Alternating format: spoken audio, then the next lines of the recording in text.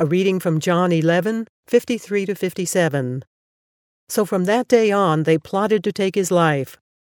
Therefore Jesus no longer moved about publicly among the people of Judea. Instead he withdrew to a region near the wilderness, to a village called Ephraim, where he stayed with his disciples. When it was almost time for the Jewish Passover, many went up from the country to Jerusalem for their ceremonial cleansing before the Passover. They kept looking for Jesus, and as they stood in the temple courts they asked one another, "What do you think? Isn't he coming to the festival at all?" But the chief priests and the Pharisees had given orders that anyone who found out where Jesus was should report it, so that they might arrest him. A few things. Geographic question. Ephraim, where is it? Ephraim, the New Testament city, would have been near what we refer to as Bethel as well, as a city. It's east of the Jordan. There's a wooded area there, a forest of Ephraim, that's a place of wilderness, which would be a natural place for Jesus to take his disciples. So I'm not sure exactly the distance, but my guess is it's at least 3 days' walk. If you think it's out beyond Jericho. And where they would be going, so they're out away from Jerusalem a bit.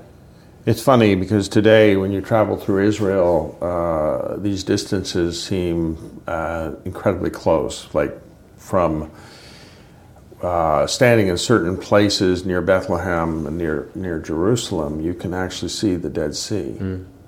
But here, actually in that time, this would have been very safe because it was far enough away so that whatever was going on in Jerusalem really was not going to be a threat to Jesus. And he was biding his time, actually. Yeah, well, even if he got out beyond the hill of Bethany, he would be pretty safe.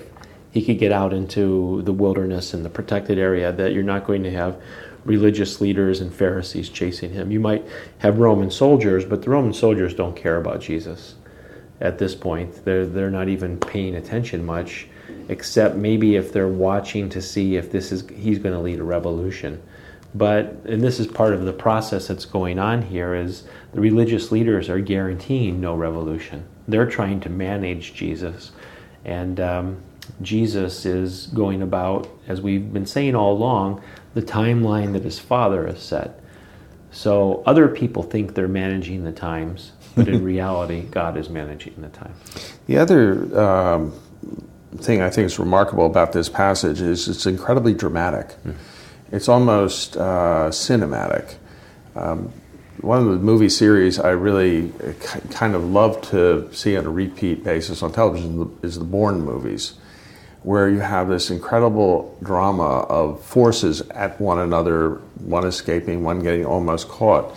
And in a way, that's exactly what's going on here. You have Jesus being sought by the authorities, and they're using spies and they're using every method they can to find him, capture him, and kill him. And you can't read this as a sort of like plain vanilla. This is very, very tight and dramatic. And at the same time, there's the common person who's standing in the temple and saying, I hope Jesus comes this year, because when he teaches, it's different. He teaches with authority, and there's these demonstrations. He's healing people, and we are seeing the kingdom of God in its form. And so you really have, again, the last weeks beginning to get set up here. You have a crowd that is longing to be with Jesus because he's the real deal, and you have religious leaders who are setting up a standard to try to accuse him because he threatens their power.